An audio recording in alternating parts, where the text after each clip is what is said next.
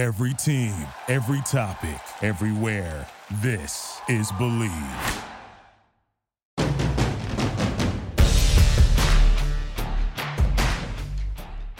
In the Gun, episode 125. I'm Skylar Callahan. That is the signal caller, Jed Drenning. Happy Thanksgiving, everybody. We are here. We're going to be here with Phil Steele here in a few moments, breaking down some Big 12, Top 25, and West Virginia Baylor, as we do each and every single week. But we want to say thank you guys for tuning in to not only this week, but every week, every episode that you guys watch here of In the Gun. We couldn't thank you enough. It's been quite the ride, Jed, that we've had over the last several months, and for you guys over the last year. It has, and Phil has obviously been a tremendous addition. We've got so much energetic feedback from folks that just love it, love to hear Phil Steele talking and breaking down college football and analyzing what goes into his thoughts on what picks should be. And we've highlighted through our Twitter account some of the things that he's done this year that were just uncanny. And Yeah. it's been great having him on board this year. It really has. Yeah, so there's some games. If you're wondering why this is dropping today instead of Friday, there are some games that he's going to be talking about on Friday starting at noon. So we're going to make sure that we maximize this window here. You get kind of Phil's idea. You can pick his brain. So if you're going to make some bets this weekend, this is probably the guy you want to listen to. So we'll get to him in a minute. Probably not the guys that you want to listen to in terms of your bets or handicaps, and that would be Jed and myself. But let's see how we did last week. No, you don't. Last week, okay, our prop bets, Skyler. We said, okay, we talked Cincinnati's running game. Cincinnati was averaging 223 a game coming into Morgantown. They actually led the Big 12 in rushing on the road at 235 a game. The question was, will Cincinnati rush for at least 180 yards? Again, they were averaging 223 overall. We both said yes, they will rush for over 180 yards or at least 180 yards. And double X on that one. The answer was no. West Virginia held Cincinnati to 141 rushing yards. And this is a theme that I've been talking about quite a bit this week. West Virginia, unless I'm mistaken, has now held 7 out of 11 opponents under their season rush average. So Wow. missed that one. Number two, time of possession.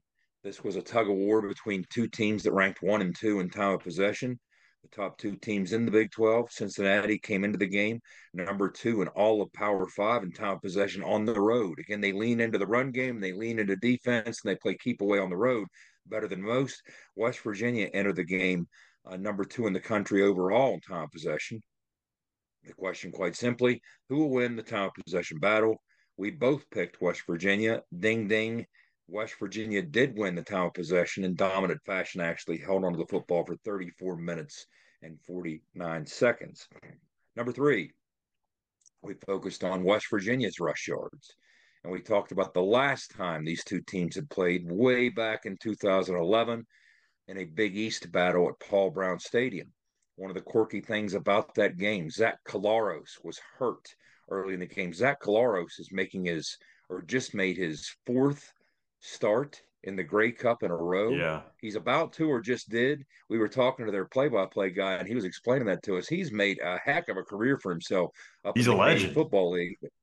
But either way, in that game in 2011, West Virginia, we threw all over him. Gino had a big day, but we only ran the football for 32 yards.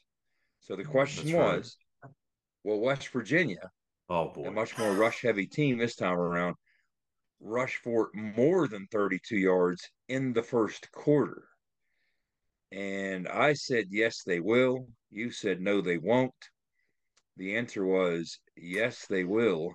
86 Resoundingly. yards rushing on their way to 424. So we got the ball first. We moved it well, and we didn't stop moving it.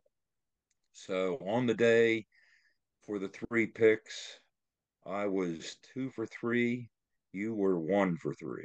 Again, So that's how they shook out last week. We got some interesting ones this week coming up. I'm a pitcher, so I'll take that 333 batting average all day long, baby. You can keep on giving that to me. And I'll say this, though. What Zach Frazier did against Dante Corleone that's going to raise his draft stock even more than it already was probably going to be heading into the offseason. But also, too, if you could run for 424 against that defensive front, you got to be licking your chops if you're looking at this Baylor defense this week, because they've been having trouble fitting the run all season long. So, Biggest shortcoming with Dante Corleone's game, he doesn't have a lot of length to him. right. Okay. He's somewhat of a compact football player. He's strong. We talked about his eye discipline. He's explosive. He has violent hands. But Zach had the reach on it.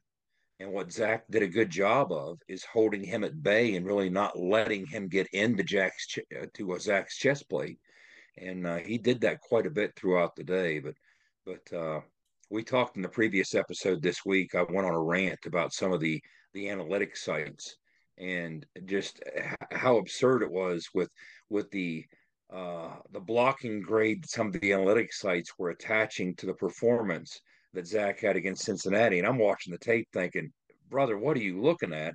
And even the coaching staff, they graded Zach out at 95%. And I'm like, be very careful with these analytics sites unless you are Yep. corroborating it with thorough film study. Don't pay attention to their 10 best plays. Don't pay attention to their 10 worst. Take the 40 snaps in the middle, and that's how you find out if you're getting a true eval. Because sometimes the analytics sites are great, and you can tell that it's a former coach, maybe evaluate whoever it is. They know what they're doing, and you kind of get in a groove. And as you see the number and you're studying the tape yourself, you get a clue.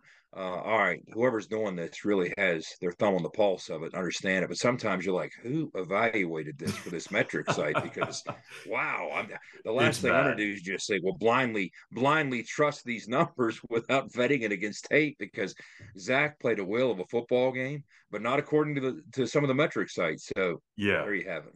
Yeah, and you know my story on that, and Yeah. I think you got to be careful with some of those sites. I won't throw the site out there that does it, but I do know that there's one site that you basically just have to get a very average grade to pass and become one of their graders. So it's an interesting thing. I would trust more so what the coaches would say in terms of their internal grading. I know they're not going to release that, but um, yeah, I would be very careful with what you look at in terms of those grades. Sometimes they don't always tell everything. So we'll go ahead and get right into Phil here as we are getting deeper into this Thanksgiving week. West Virginia Baylor wrapping up the season on Saturday down in Waco. FS1, another night game for Jed to come back home on. I'm sure he's loving that, but we'll go ahead and get to Phil here right after this break from Toothman Forward, where we all know cars cost less in Grafton.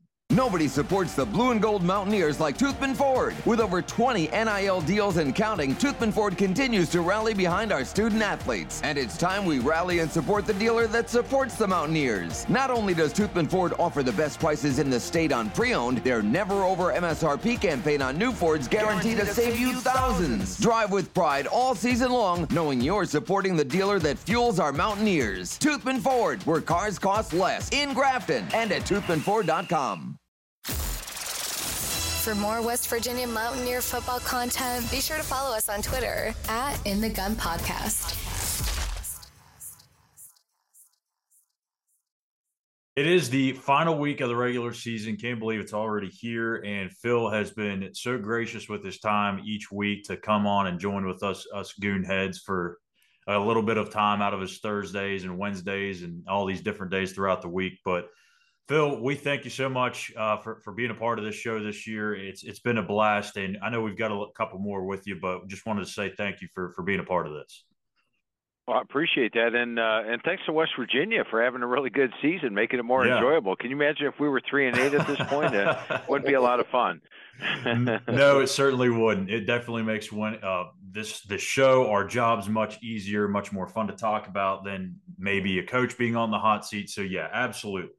Let's go ahead and get things kicked off here with some top 25 action. And this is a big one. Oregon State at Oregon. Oregon has been on a roll lately. Bo Nix kind of putting himself more and more in this Heisman conversation. Oregon State off the heels of a backbreaker to Washington. Oregon's got to get this one, obviously, to stay alive in the CFP. Where do you see this one going, Phil? Yeah, tough loss last week for Oregon State. They ended up with a 22-14 first down edge. The yardage edge just came up a little short on the scoreboard. But if you follow Oregon State, they're almost unbeatable at Reser Stadium. However, on the road, it's a different story. Already this year, they've lost at Washington State. They've lost at Arizona. The Colorado game was not an impressive win, so they haven't played as well on the road. Meanwhile, Autzen Stadium is one of the tougher venues out there. You know, one thing I really like about this game is that last year when these two played, it was 31-10 Oregon in the third quarter, and that was with a banged-up Bo Nix. If you watch that game, and I watched it a second time over this summer, Nix is basically not running the football. He's hobbling around, so he's just basically a pocket passer, which takes away from his game. And they still led 31-10 and blew it. They blew the game. Oregon State came back and won at 38-34. So if Oregon gets a lead, like I think they will here in Autzen Stadium against a Beaver team that's not as good on the road, I think they put the hammer down in the second half, knowing that last year they blew a 21-point lead late in the third quarter. Also, my metrics show Oregon right now number one in the country in my average game grade. I mean, they're a strong running team. They average 6 yards a carry. They had 78% of their passes. They're tough against the run. They're tough against the pass. They've got good special teams. They really are a complete team. So I like the Ducks to get this one comfortably at home and get the revenge for last year. Phil, let's jump down to the Plains where you have an interesting Iron Bowl. Alabama coming to town as a heavy favorite. If ever there was a look-ahead game, you have to think with the Auburn Tigers last week getting knocked off by 3 touchdowns at home against New Mexico State. They come limping in. But, of course, throw it all out for the Iron Bowl. What do you think shakes out here with the Tigers and the Tide? Yeah, and this is a series that the home team has actually had the edge. You go back and take a look. The home team is 9-2 straight up in the series, and 9-1 against the spread. So Jordan Hare is going to be loud. It's going to be a pumped up, and you're going to see a completely different Auburn team. You know, what a difference in performance from going into Arkansas and winning 48-10 to actually being dominated. And, you know, sometimes when you play a game like that against New Mexico State, a couple of fluky things happen here and there and you lose. They just got beat top to bottom, right at the line of scrimmage, out first down 2-1, outgained 2-1 in the game and never were really in it. So I do think Auburn will have a much better performance this week, but I find a tough time going against Alabama. Alabama's playing some really good football right now. And I think this Alabama team currently, if you took them against the Alabama team that started the season, I would favor Alabama currently by about 14 points. I mean, they've got Jalen Milroe now, a confident quarterback. They've got the run game. The offensive line's playing better. You look early in the year, they were giving up a boatload of sacks. In fact, they were among the worst teams in the country in sacks allowed. Last 3 weeks, they've only given up 3 sacks total. So playing a lot better on the offensive line. They've got the quarterback play. The receiving core is coming along. The defense has been solid all year. And I think you're not going to see a letdown here for Alabama. They were able to rest a lot of players last week against Chattanooga. Yeah, they got a big game against Georgia on deck, but I'm going to take Bama to go into Jordan Hare and come out of there with a win by more than the 2 touchdowns. Phil, a ticket for the Big Ten championship is on the line for the game between Ohio State and Michigan, this one in Ann Arbor. And also, this could be a CFP elimination game. Michigan's won the last 2. Do they get a third straight over the Buckeyes? Yeah, and, you know, a couple of weeks ago, I would say about 4 weeks ago, if I looked at this matchup, I would have picked Michigan by a touchdown because Ohio State's offensive line, Ohio State's run game just didn't look good. And, you know, they still had a Kyle McCord who, you know, he hadn't played Penn State yet or Wisconsin. Did look good in the final drive against Notre Dame. And, you know, you look at the series history, as you mentioned, Michigan has won the last 2. And, you know, one of the narratives I hear is that Michigan just absolutely dominated Ohio State at the line of scrimmage last year. That's really not true. If you go back and watch the game, at the half, Ohio State had a 16-4 first down edge in the game. Michigan got 2 long passes for touchdowns. And in the second half, they had 2 long runs for touchdowns. You take away those 2 long runs, Michigan only averaged 2.9 yards per carry. So it's not like they were blowing Ohio State off the ball last year, but that's the narrative around the country. Now this year, I think Ohio State's got a much improved defense. In fact, they're holding opponents to 101 yards per game, below their season average. And I mentioned 4 or 5 weeks ago, well, Travion Henderson came back in the lineup, and it's been a complete difference in the run game. You look at the last 4 weeks, they're averaging 5.2 yards per carry, almost 200 yards on the ground. They've got a guy in Marvin Harrison who's sort of been underutilized the last couple of weeks because the run game's been so solid, but they're going to hit Marvin Harrison in this game. And this is by far the most important game for Ryan Day. He can't afford to lose 3 straight. Now, you've got a Kyle McCord that's now played at Notre Dame, at Wisconsin, home to Penn State, so he's had some big games under his belt. And I think right now Ohio State's just playing better. So I'm going to go with Ohio State to go on the road and get the win outright here in Ann Arbor. Phil, let's jump into the Big 12. You have in the Palace on the Prairie, Oklahoma, with potentially a trip to Jerry World for the Big 12 title game on the line against the TCU team coming to town that has to win to become bowl eligible. Josh Hoover, I'll tell you what, when he's hot, he's hot. Does TCU have enough to come in there and give Oklahoma some trouble? I think they will give them a trouble for a while, but this is an Oklahoma team that is tougher at home, as West Virginia fans found out 2 weeks ago. Last week's game against BYU, sort of an aberration, I think. They did struggle. They could easily have lost to BYU if not for that 100-yard interception return for a touchdown. But I think we're going to see more of the Oklahoma team that beat West Virginia 2 weeks ago. And with TCU, you know, they've been playing good all year. And as you mentioned, Josh Hoover is good. And Chandler Morris even got in 5 pass attempts last week. So the possibility is there that they could use him more this week. But I think Oklahoma's a more complete team. They're at home for this one. And they're sort of playing with a little bit of revenge. I mean, last year, TCU didn't just beat them. They beat them down 55-24. So I think Oklahoma remembers that a little bit. And that was a game where Dylan Gabriel was not available. Gabriel got knocked out of last week's game against BYU, missed the second half. I think Gabriel will be back this week. And with that the case, I like Oklahoma. I think they're only laying like 10 points in this game. I like the Sooners to win this one by a couple of touchdowns. Texas Tech at Texas, and a win for the Longhorns will put them in the Big 12 championship. Texas Tech's won 3 in a row, but one of those games comes against Kansas with their backup quarterback, well, technically their third-string quarterback, and UCF. So it was a 1-point win over the Knights last week. Is there any way, Phil, that the Red Raiders can give the Longhorns a scare? I don't see it happening here. As you know, Texas Tech, I think they're not as strong on the road whatsoever as they are at home. And last week's game against UCF was a missed extra point that gave them basically the win in that one. UCF also had missed field goal and a couple other things that happened. UCF probably should have won that game last week. And now Texas Tech's on the road, same place where they lost to Wyoming. They lost to West Virginia. They lost to BYU. And Texas is a team that they just look so good on the hoof, don't they, guys? I mean, They have got the running backs, even with Brooks out. They've got Baxter and Blue. They've got Quinn Ewers at quarterback. They've got the dangerous receivers, a big physical offensive line. Defensive line looks good. Linebackers look good. Secondary looks good. This is really a talented team. So I don't see Texas backing off at all. I like the Longhorns to get this one at home against a Texas Tech team that's not as good on the road. Down at the Bounce House in Orlando, UCF looking for win number 6 to get bowl eligible in their first year in the Big 12. They're hosting Houston.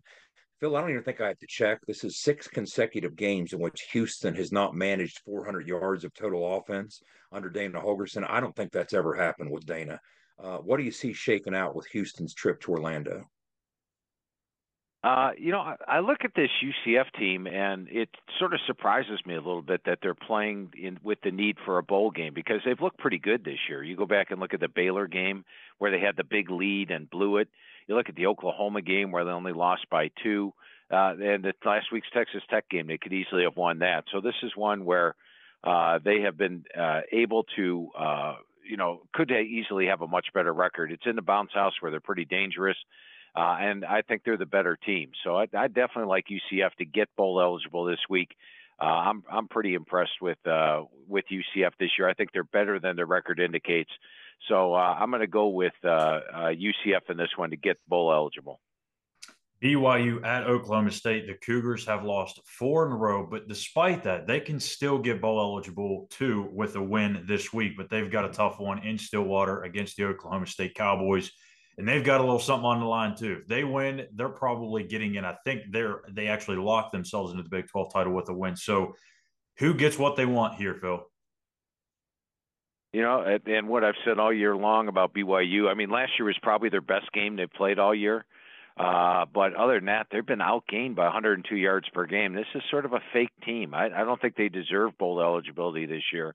You know, they've got Jake Retzlaff at the QB spot. He's got a 3-3 ratio. They really they ran the ball last week. They've actually run the ball the last 2 weeks, so the run game's getting a little bit better. But this is a team that gets outgained by 100 yards per game. And you guys know I've been riding Oklahoma State ever since that Kansas State game. I was wrong the UCF week, but other than that, it's been pretty much go Cowboys, and Cowboys are at home for this one. And as you mentioned, if they win, I believe they need is Texas Tech to lose to Texas for them to be in the Big 12 title game, and that's odds are that's going to happen. So I like Oklahoma State big in this one. Phil, in the Queen City, in a strange way, even though this never happened, this kind of feels like an old Big East game. You got Kansas at Cincinnati. It has that vibe to it. Kansas coming off a very tough loss in a rivalry game. Cincinnati trying to recover from their trip to Morgantown. First of all, what's the situation with Cole Ballard, with Jason Bean, the quarterback spot at Kansas? That kind of figured into what happened last week against Kansas State. What do you see? What do you see shaking out here with the Jayhawks trip into Cincinnati? Yeah, and despite being down to Cole Ballard last week, they played a really good game. You know, Kansas State had the blocked extra point return for 2 helped them out. You know, that was a 3-point swing, and also the fumbled punt return. Overall, they had a 396, 331-yard edge against a really good Kansas State team. So I was impressed with what I saw from Kansas last week in the loss. I had liked Kansas State in that game, and they gave them a tougher game than I expected. I think Bean has the possibility of returning this week. They've got Neal and Highshaw at the running back spot. The defense has been somewhat of a question mark all year, but they're playing better.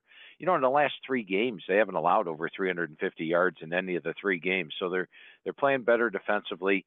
Cincinnati, meanwhile, has only got 3 wins this year. They're going nowhere. They struggled to stop the run last week against West Virginia, and I think they struggle to stop the run this week against Kansas. I like the Jayhawks to go in there and get a comfortable win.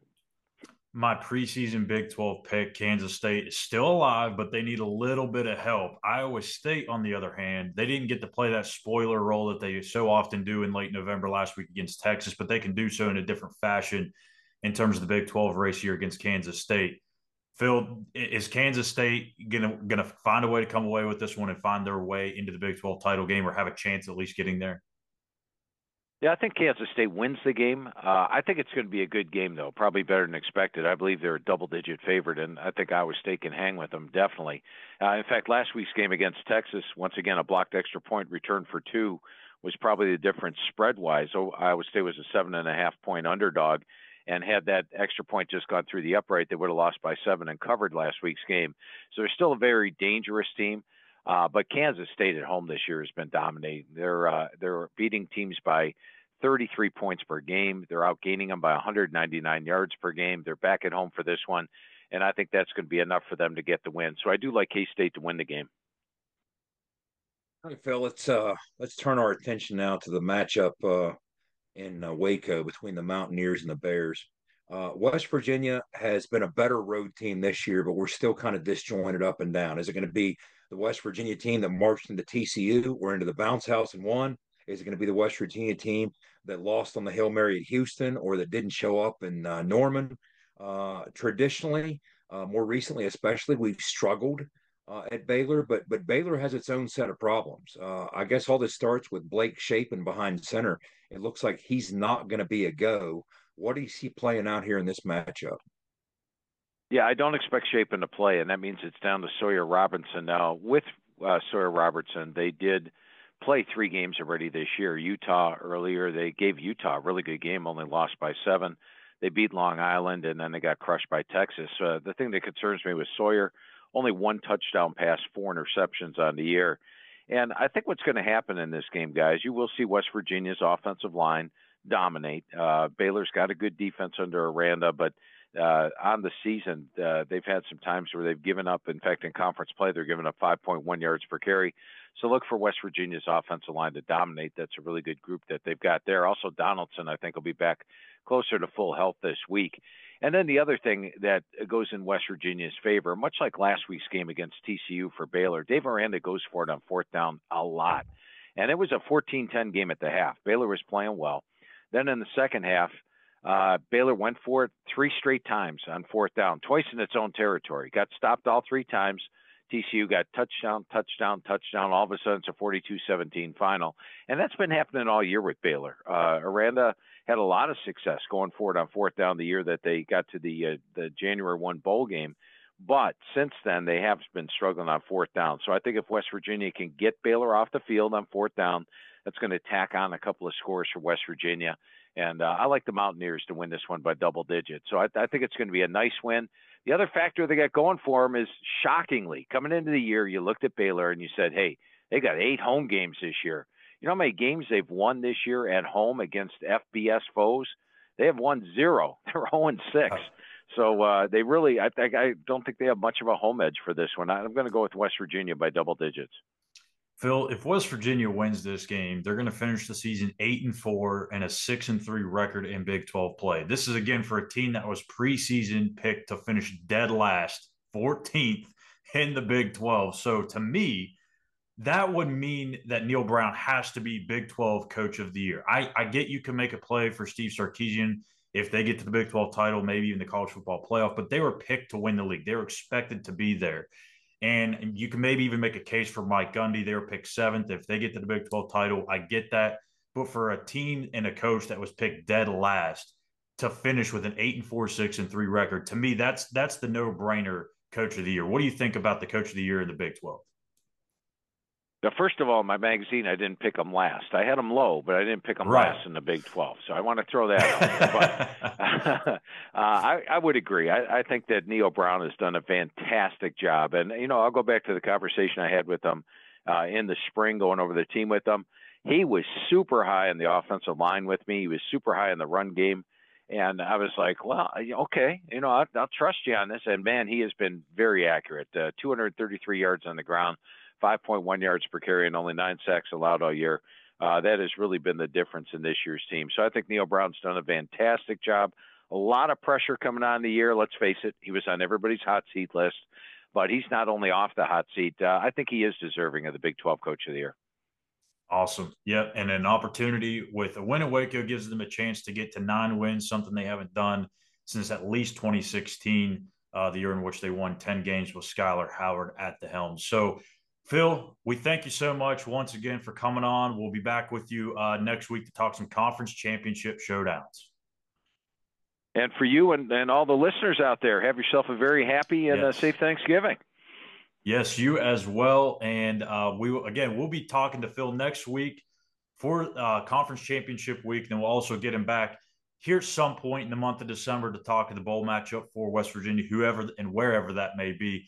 We'll get Phil's thoughts back on. So don't worry, we'll have Phil Steele back on here with us on In the Gun a couple of more times before we close out the 2023 football season. And yes, happy Thanksgiving, Phil, and we'll talk to you next week. Sounds great. For nearly 20 years, Fortis has been the nation's leader in providing guaranteed roof performance programs for commercial buildings. Fortis offers roof performance solutions that feature extensive initial and ongoing reconditioning for commercial buildings as an alternative to traditional replacement, with long-term performance guarantees that are backed by global leader Lloyd's of London. Fortis offers a comprehensive range of roof performance management programs that provide financial security, extend the life of our customers' roofs, and make a significant impact on ROI.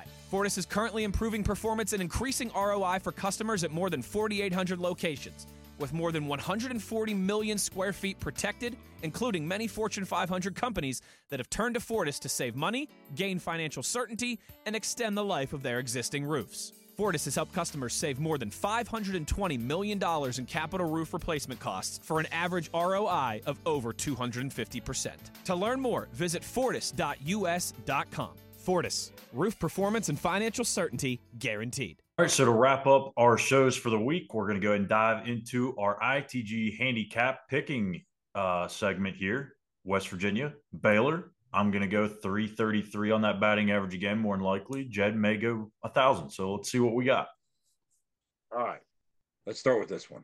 The Baylor defense has faced 27 0.5 pass attempts per game this year. That is the fewest in the Big 12. People really aren't trying to throw on Baylor. But curiously, in the last 2 weeks, Kansas State and TCU saw something they liked and put it up in the air 34 times on average in those two games. The question, quite simply, WVU pass attempts against Baylor, over under 27.5. I got my answer here, Skylar, so I'll get you started. I'm going to say no. Yeah. West Virginia, it's close. West Virginia, 11 games, has gone under that total 6 times, but we've gone over at 5. So it's close, but I'm going to say under for West Virginia, 27.5. What say you?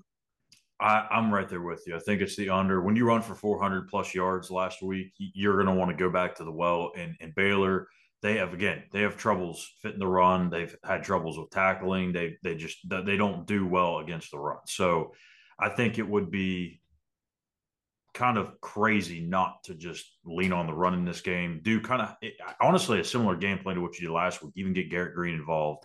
So yeah, I'm going to say I'll even go a step further and say maybe it's not even over 23. 23. You're getting specific, aren't you? Oh yeah, that's my number it. right there.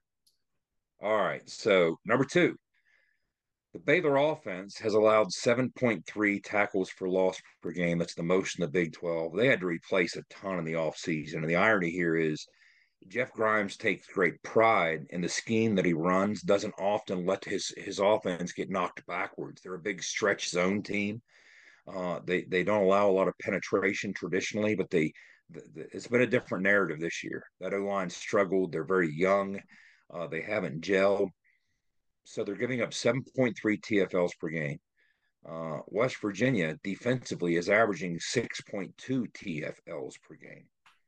So question number 2, TFLs for WVU's defense against Baylor. Over, under 6.5. Mm-hmm. What say you?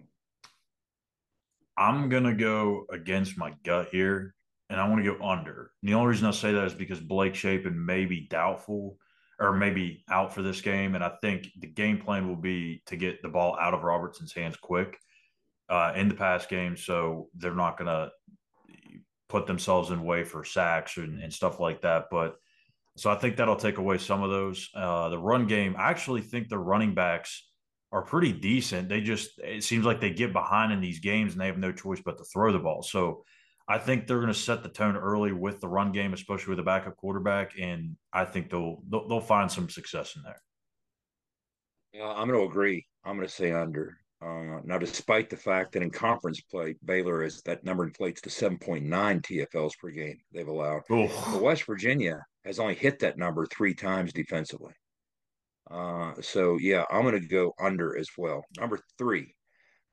Baylor is 13th in the Big 12 in rushing offense. They're averaging 114 yards per game. Remember that number. But the Bears have enjoyed much success on the ground against West Virginia in our 5 trips to Waco. They've averaged 249 yards a game in those 5 trips. That's inflated by chunky totals early on. The game we played at Floyd Casey in 2013, they gashed us for 468. They had 304 in 2015. But the lowest rushing total WVU has held the Bears to on the road in Waco was 127 yards in those 5 games. The Mountaineers, meanwhile, as I mentioned earlier, have held 7 of 11 opponents under their season rushing average. So here's the numbers. Baylor's averaging 114 a game on the ground. The lowest West Virginia has held them to is 127 in Waco.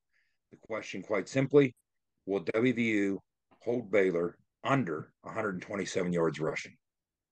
What do you say? I think I want to go yes, but I'm going to go no.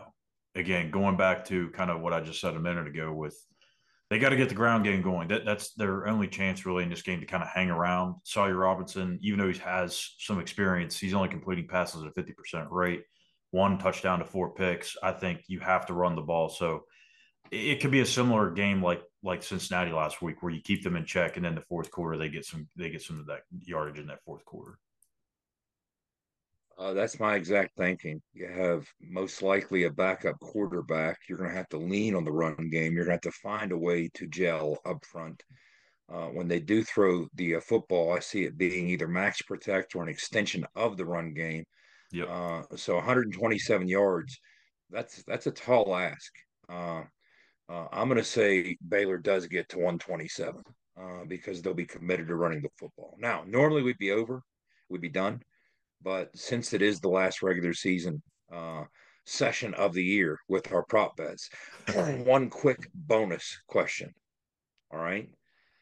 In 11 games between these two teams since WVU joined the Big 12, the offenses have scored 38 plus points 11 times. Several times, both in the same game, shootouts. Mm-hmm. Of course, the famous 70-63 game. Last year it was 43-40. Both offenses again over 38. In other words, it's happened half the time. 11 games gives you 22 chances for an offense to score 38 points or more. And it's happened in 11 of those 22 opportunities. The question is, number 4, our final question. Will one or both of these teams score 38 plus points Saturday night in Waco? Yes or no? Ooh, I think we should put all of these picks on a parlay and see what the odds would be. I'm saying no. You're saying no? I'm saying no. I'm saying yes. I think West Virginia hits 40. Okay. I think they're in a rhythm offensively right now, and I think they're feeling themselves. I don't know. I feel good about it, but again, this is probably where my 333 batting average comes into play. But this is an extra bet, so maybe it doesn't really count. I really, really hope I'm wrong with that one. Yeah. I really, really hope, because you can get in the mid-30s and not hit this number. So yeah. West Virginia, by the way, speaking of spreads, they're 9.5-point favorites as we record this, which has jumped up a full 3 points since it opened. And I assume a lot of that has to do with Blake Shapen and his status kind of being very murky right now. So we'll see how the Mountaineers close out the season this Saturday in Waco. Again, 7 o'clock kickoff. FS1 is where you can catch it. And we'll be back next week to recap it all here on In the Gun. Make sure you hit that subscribe button on YouTube at In the Gun Podcast and give us a follow on X at the same handle. And remember, Skyler, as you're watching on FS1, turn the volume down and listen to the radio broadcast and sync it up. Yes. And get Jed's delightful and very insightful sideline reporting for that game. And look, I don't mean to bring this up, Jed, but if there's a sideline reporter out there that you want to trust, it's the signal caller. You don't have to worry about fake reports being made. Yeah, you're not Carissa Thompson. Poor Carissa Thompson. Come on. My goodness. She ruined the reputation for all of you guys, but that's okay. We believe in you. Brought it up the meeting. So, happy Thanksgiving, everybody. Once again, we thank you guys for tuning in each and every single episode and week, and hope you can do so next week and throughout the offseason. We're not going away. So, as always, be an ear and tell an ear about your favorite WVU football podcast. You've been In the Gun.